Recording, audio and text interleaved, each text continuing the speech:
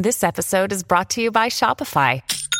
Forget the frustration of picking commerce platforms when you switch your business to Shopify, the global commerce platform that supercharges your selling wherever you sell. With Shopify, you'll harness the same intuitive features, trusted apps, and powerful analytics used by the world's leading brands. Sign up today for your $1 per month trial period at shopify.com/tech, all lowercase. That's shopify.com/tech.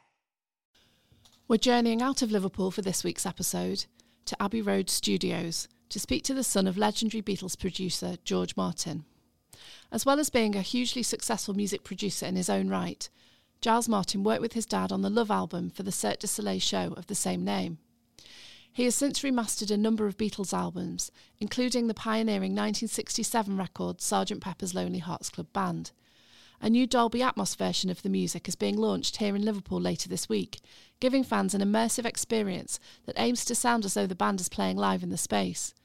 I was lucky enough to experience this in a special preview at Abbey Road before meeting Giles to find out more. I'm Laura Davis, and this is Beatles City.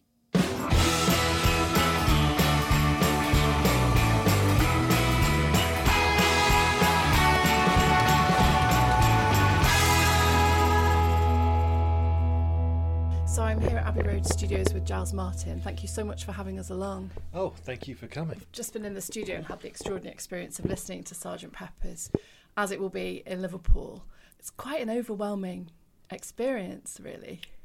Yeah, I'm pleased you enjoyed it. I think it's listen, it's just a new way of listening, and it's a new way of listening to old music. But music doesn't get old. Recordings don't get old. I mean, the Beatles will always be the same age when they were captured on that tape. And I think it's a celebration of that. It's almost like time travel. You can walk into a room nowadays through technology, it's like you're in this room with the same people.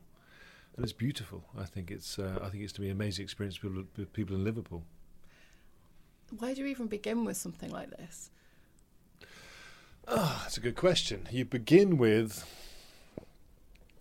the record. I mean, the actual original album made, 53 years ago now, is an extraordinary piece of work. It's an extraordinary piece of artwork, really. You can now looking back at them. Now, I know that, from my dad being George Martin and now me working for the Beatles, I know that at the time they didn't think it would last 53 years. And that's the thing about, people, painters make paintings, artists make recordings, musicians make recordings, composers compose songs, and they do it for the psyche of the time. They do it because they want to react against something. Sgt. Pepper's was that. And I think that you start with thinking, okay, this is a moment in time. This Sgt. Pepper's Lonely Hearts Club Band is a moment in time that sort of changed the world of music. And that's where you start. You start by respecting in it, but then thinking about, okay, how can we take the listener or take people elsewhere? So you're having a very different experience in that they're thinking about making something of the time, but you're thinking about how it's been around for so long and everybody loves it, and you're creating something for the future, would you say? I don't think I'd be that arrogant, actually, but they've trained me, and my dad did. I mean, the first project I did was Love, which was still a show that's going on in Vegas now, but it was a sort of collage of Beatles music, which I chopped together, and with the guidance of my father. And one of the things that the Beatles instilled in me, Paul McCartney especially, sort of said, your job isn't to necessarily respect it. Your job is to work on it. Your job is to do things with our music. And, this immersive audio format, this Dolby Atmos format, which we're doing at the Tate in Liverpool, Sgt. Pepper's Lonely Hearts Club Band was the very first record ever to be mixed in this new format, which I think is brilliant. It's worthy of the Beatles because they always push technologies. They always push technology here at Abbey Road, and I suppose my job is to make sure that those boundaries are consistently being pushed. And for the Beatles, I mean, their catalogue, their work is by far the most successful and heralded popular music there's been. And it's my responsibility to make sure that everyone gets a chance to listen to it. And I think that pushing technology or creating new experiences for people gets new generations involved. And so, yes, I suppose in that way it's for the future as well. So hearing that you don't have to respect it, although I imagine you do still respect it, was that incredibly freeing for you?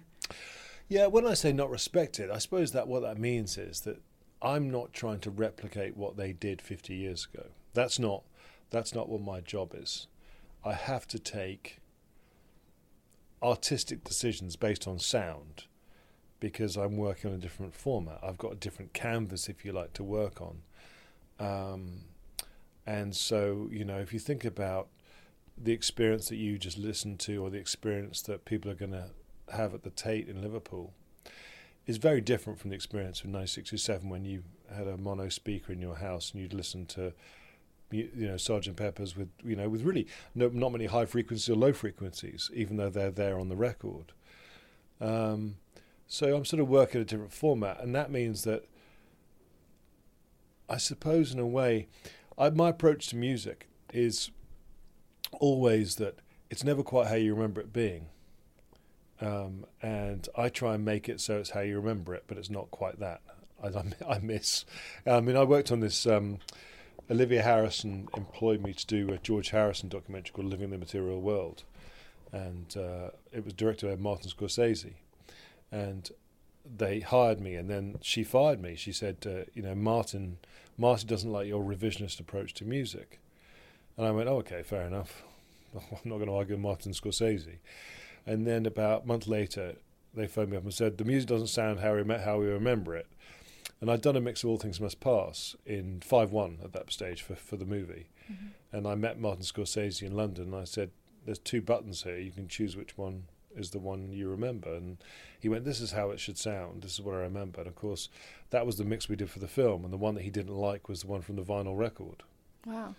And that's what you mean. If it's our tastes and our expectations have moved on. If you imagine, the greatest example is actually if someone watches a highlights reel from a sports or an Olympics or a football match, the FA Cup, whatever it is, or the last time Liverpool won the championship, if you remember it, you don't remember the pictures being that bad. And music is the same. And so you kind of expect it to sound amazing. So that's the difference. So people remember it sounding better. Yeah, you remember it sounding better because we fill in the gaps. It's like, I'm old enough to grow up on AM radio, but then FM radio came along, and we loved the songs. We loved the music. I had a cassette Walkman, which wasn't a posh Walkman. It was like made by a company that doesn't exist anymore, that only had fast forward on it. And those little orange headphones. And I listened to Lloyd Cole and the Commotions or bands like that on my cassette player, and then it sounded the best it's ever sounded. But of course, it pretty sounded terrible. Yeah. But we fill in the gaps, and so in a way, what I do is fill in the gaps, and then when kids hear it, it doesn't sound like it's something their parents should listen to. They discover it for the first time, if that makes sense, because it doesn't. Recordings don't get old. We get old. Recordings stay the same age. That's their time capsules, as I said before. So my job is to go, okay, open this time capsule and you're back in the room with them. So I often feel quite envious when I interview people about the Beatles and they talk about going out and getting a record and playing it for the first time and it being completely new. Because for me, the music has just always been there, but that's sort of what you're doing. Yeah. It's like, you sort of listen to it again, but for the first time in a way. You just listen to Sgt. Pepper in there. And I bet it was a different experience from if you know that album. You heard things before you hadn't heard or felt differently. And that's what you're kind of trying to do. And the experience of just sitting and listening to it as well. Well, that's another thing. That's the funny thing that, that people like me get credit for. But you just lock someone in a room. They have no choice. It's when I did the Cirque show, which is now 13 years ago, I was concerned that, because it was the first big show that was just reliant on playback and no additional musicians, and I was concerned how people would react to that. And I went to a Big Top, which Cirque du Soleil were making in Montreal, to go and play Yesterday, because I knew I wouldn't be able to do anything with Yesterday. I'd remix it and put the strings in surround or whatever, try different things with it. But it's going to sound like Yesterday. And I just played the CD through a PA system. And everyone was working, and they all just stopped and listened. It was just loud. Really, they just paused. I hadn't done anything. I was just playing the record that the Beatles made. And it's that thing of, you know, we hear music, we don't listen to it. You know, that we look at our phones, we need visual impetus. I'm guilty of it as much as anyone else is. You know, and not that there's any right or wrong, but sometimes it's a bit like meditation in a way, isn't it? Sometimes it's nice to only rely on one sense, and then you free up your other senses to wander off and do other things. So if you're just listening and not looking, your I suppose part of your brain is freed up from that strain, and you get taken to other places. It's a bit like reading a book.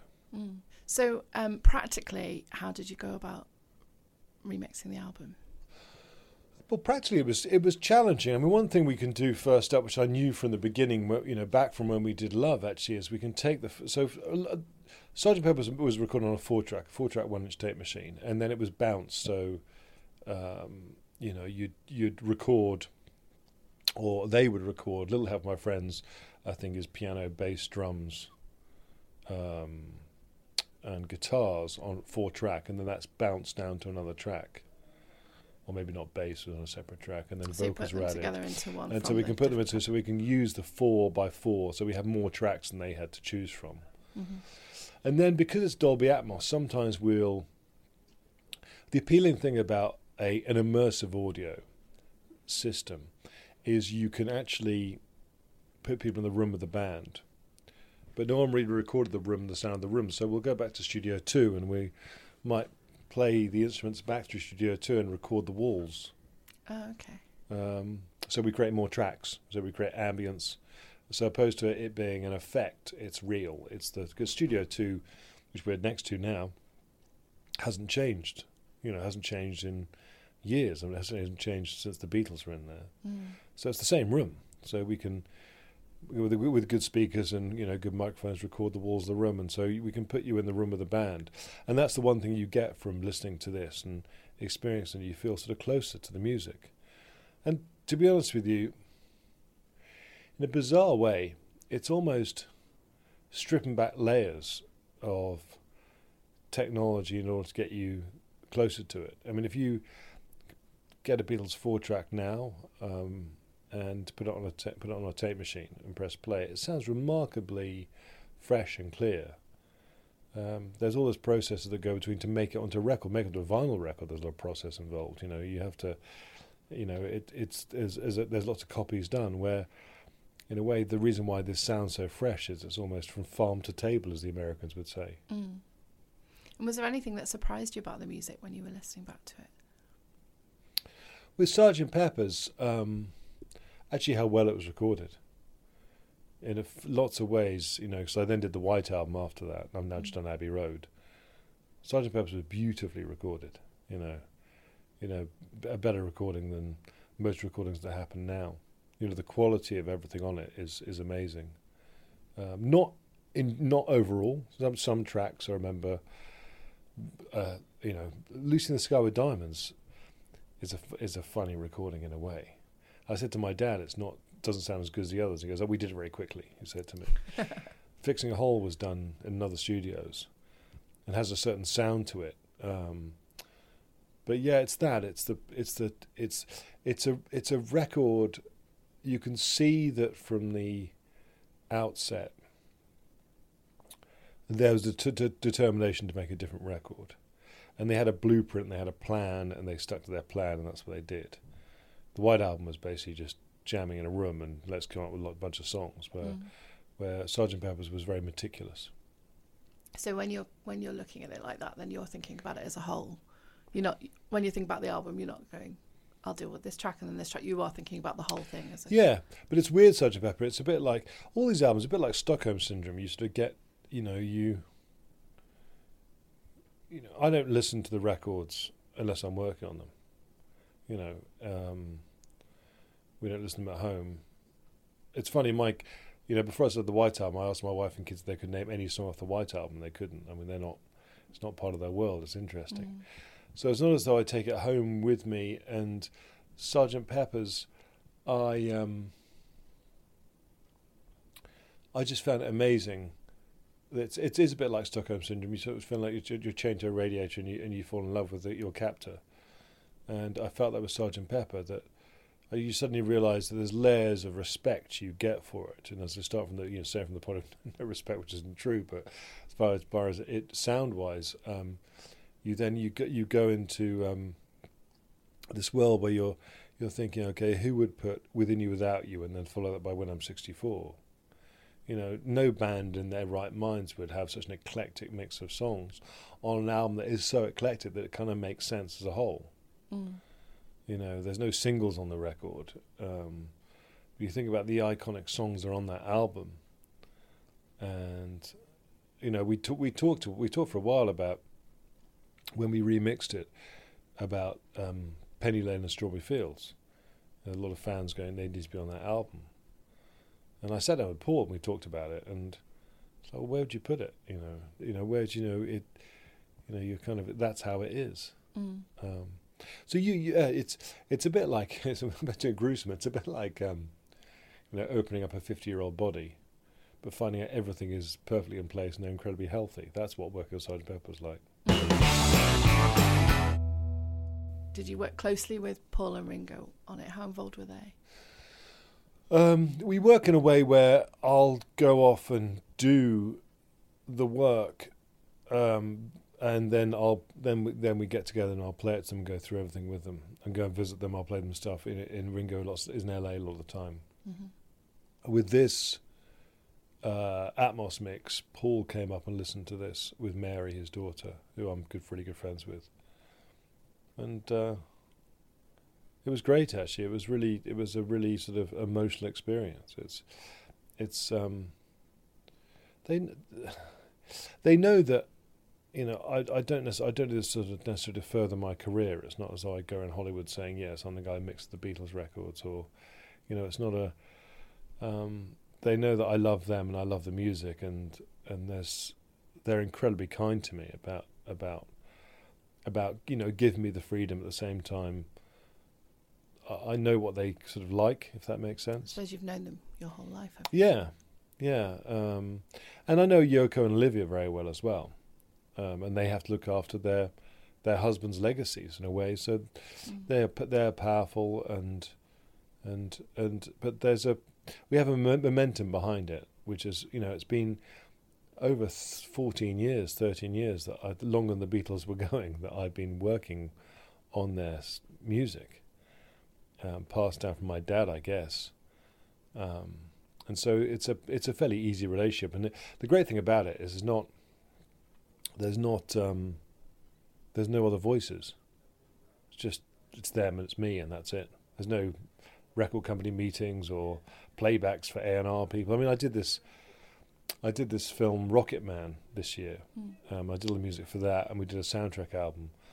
The soundtrack album has like 26 songs. I had to get them done really quickly. And while I was in the film, there's an A&R team who were great, but they're like going, at 1 minute 26, we can hear some sibilance on the vocal. And I suddenly thought, what is going on? Why are these people giving me opinions? I mean, of course, they're probably right, but it's like, it was completely unusual for me. I don't normally have that. Yeah. It was really weird. And I eventually said to her, listen, I can't work like this. I mean, it's not going to be perfect. That's all I can say. I don't make perfect records. What do you want me to do?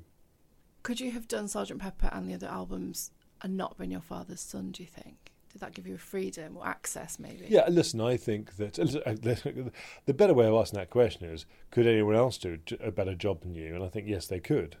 There's lots of really good people around. I mean, I know some brilliant mix engineers and, musicians and, yeah, of course. People used to ask, what's it like having George Martin as a dad? And you go, well, I don't know. I don't really know anything else. It's a weird, it's a strange thing, isn't it? It's like, it's like me asking you, what's it like having your dad as a dad? What would it be different if you had a different dad? And it's be a different person, wouldn't it? Yeah, it's a hard thing to answer. Absolutely, there's an acceptance, both within the Beatles and outside of the Beatles, especially more so, I think. That this makes sense. There's like a fit for everyone. I can't think about it. I'd sort of sound like my dad. I look a bit like my dad. It's like, and it's a weird thing. And the last thing, I was lucky that in a way it happened late. In a way, I was 32 or 33 when I started work on Beatles stuff, or maybe later than that. You'd already proven yourself at that point. Well, to a certain extent. I mean, I'd sold records and stuff like that. But I think that, I think it's more the psychotherapy than that. I didn't have to, it's funny, I produced an album with Paul, an album called New. It was funny doing that because he's the one person, bizarre, that doesn't compare me to my dad in a strange way, because he knows us both really well, if that makes sense. I'm a separate entity to him. He said to me, it was incredibly kind. He said, he was actually religious as Sergeant Pepper. He said, this sounds great. This sounds amazing. We're a really good band. I said, yeah. I said, these sounds yours. He goes, no, we're really lucky to have your dad, and we're really lucky to have you. And I said, well, listen, Paul, I'm pretty lucky that you asked me to do this. And he goes, well, I think we're all lucky, aren't we? And it was just a really sweet conversation. And there's no doubt that they wouldn't. I got the job because of my father's son.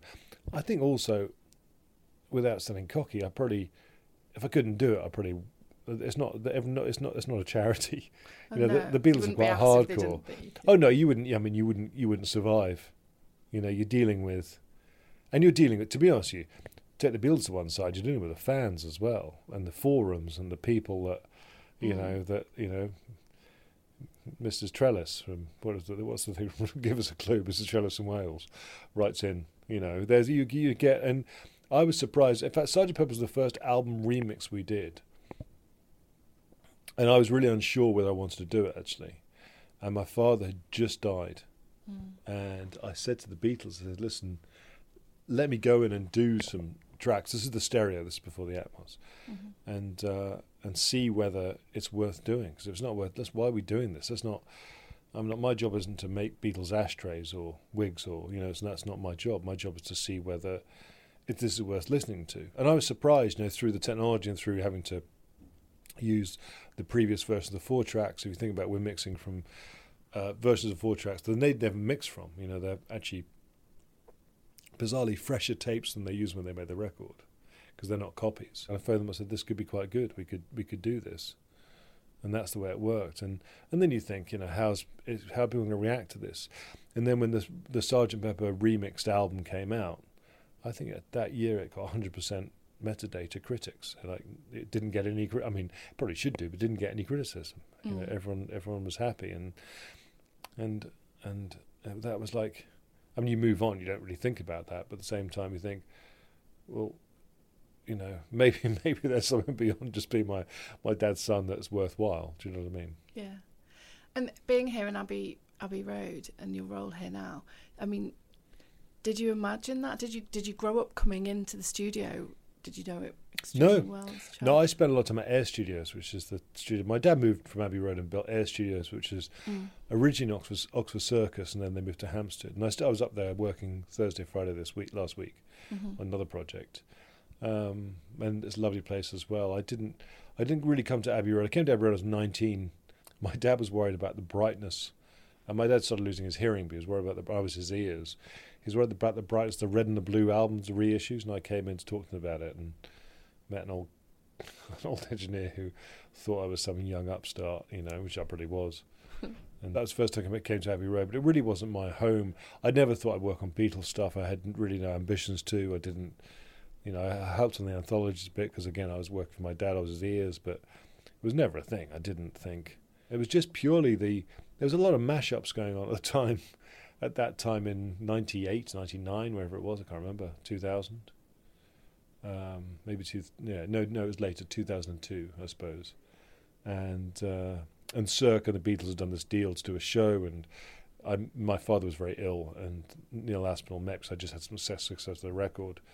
And I said, I reckon I can make a concert that never happened just using the tapes and chopping them up. And that was my first, but I thought that'd be a fun thing to do. I didn't think it would ever happen. I thought I'd just get fired, and I really did. I just presumed I'd get fired, and that was I just thought, well, this would be a laugh, and and here I am now. Yeah. So it was never a thing. Yeah, it was never.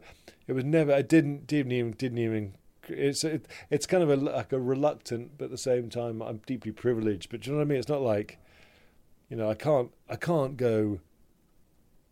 I remember after I didn't get fired from Love and it got the green light, so I did 3 months without getting paid, trying out stuff. And a really good friend of mine, this guy called Chris Sheldon, who's a mix engineer, who's done Foo Fighters and stuff like that. He's a really good engineer, producer. And I phoned him up and I said, it's weird, I've been asked to do this Beatles stuff. I don't think I should do it. And he goes, what do you mean? I went, if I do this is what... Because you know that people like the idea, And it's quite poetic. Yeah, exactly. And he said to me, and he's really good, he goes, well, if you don't do it, I'll do it. And I thought, oh, right, okay, I'm really lucky to be offered this, opposed to some spoilt, petulant child. Yeah.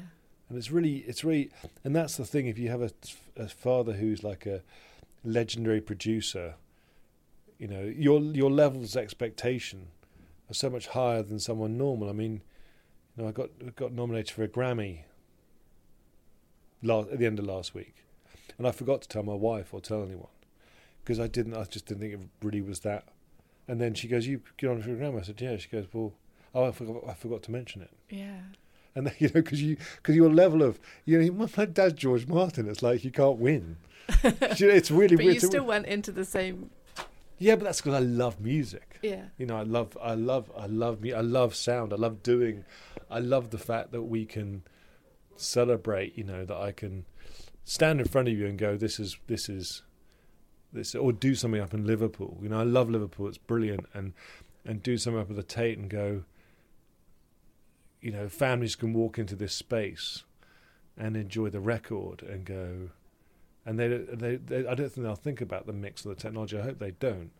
I just hope they hear it. They think about how the sound, and simplified by 4 blokes in a room, created this sound that emanates and will affect them and give them something to think about later on. And if you can pass that on, that's what you do it for. You don't do it because then you go home and you watch something on television and go to bed. It's like but that's the life. But it's great. And is it important that you're bringing this to Liverpool in particular? Yeah, I think it's really important. I think that it's important to the Beatles as well. Liverpool is their home. They have ties there. They have, and it's a city of culture. It's not just the Beatles, but it is a city of culture, and it makes sense. In the same way you asked me a question about, me being George Martin's son and working on the Beatles music, it makes sense for this be Liverpool to be the first place that people get to hear this. And it's ambitious what we're doing, but I think it'll be great. If you're enjoying Beatles City, please remember to subscribe, rate and review it on your favourite podcast app.